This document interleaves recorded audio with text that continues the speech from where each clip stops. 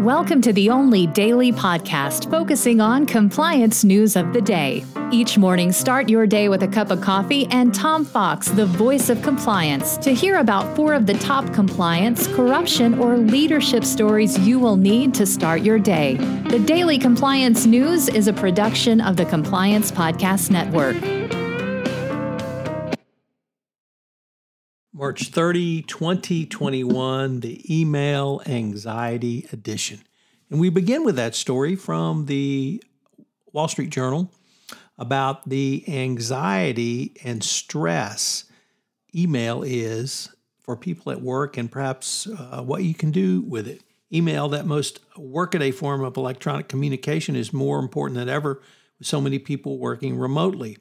Unfortunately, it has the power to freak people out in 1,000 different ways. With your life on overdrive, mustering up the emotional fortitude for the perfect response can sometimes feel stressful.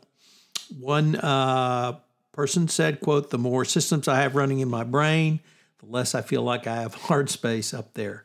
So what can you do? Well, you can take some time out. You can go in and delete. And of course, try gratitude. Have some go-to lines. So trying gratitude. This email really made my day. Go back to basics. Use simple phrases that can be powerful, like thank you and please. Be concise. If you're starting a third long paragraph, consider picking up the phone. So the bane of many existence, email. Next up, from the U.S. News and World Report, South African President Cyril Ramaphosa has announced that all ANC members charged with corruption must step aside or face suspension. Allegations of corruption against the party, including several very powerful figures, have deepened fault lines within the party. In December, the ANC Integrity Commission recommended that a high official step aside pending the outcome of his corruption case, which he refused to do. This led Ramaphosa to make his recent statement. Of course, the pudding is in the pie, and he has to enforce this as well, but it would certainly be a welcome first step from the greater compliance community. Next up from the BBC, and a somewhat troubling story with perhaps a better ending, EY drops its appeal of a $10.8 million whistleblower payment against a former partner. A BBC investigation revealed EY covered up evidence of smuggling by an organized crime ring, but EY didn't report suspicious activity to money laundering authorities, as was its duty. EY also helped to cover up the crime. Ahmad Amjad Rehan pressed his bosses and reported red flags, such as large amounts of cash paid out in gold bars disguised as silver, but he was forced out.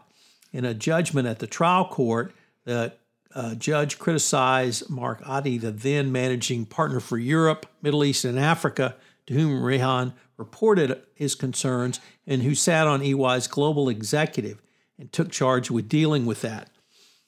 He engaged in questionable professional ethics, according to the judge, and although he's still a part of the EY organization, and he demonstrated clear non-truthfulness to the court. So a huge black eye for EY.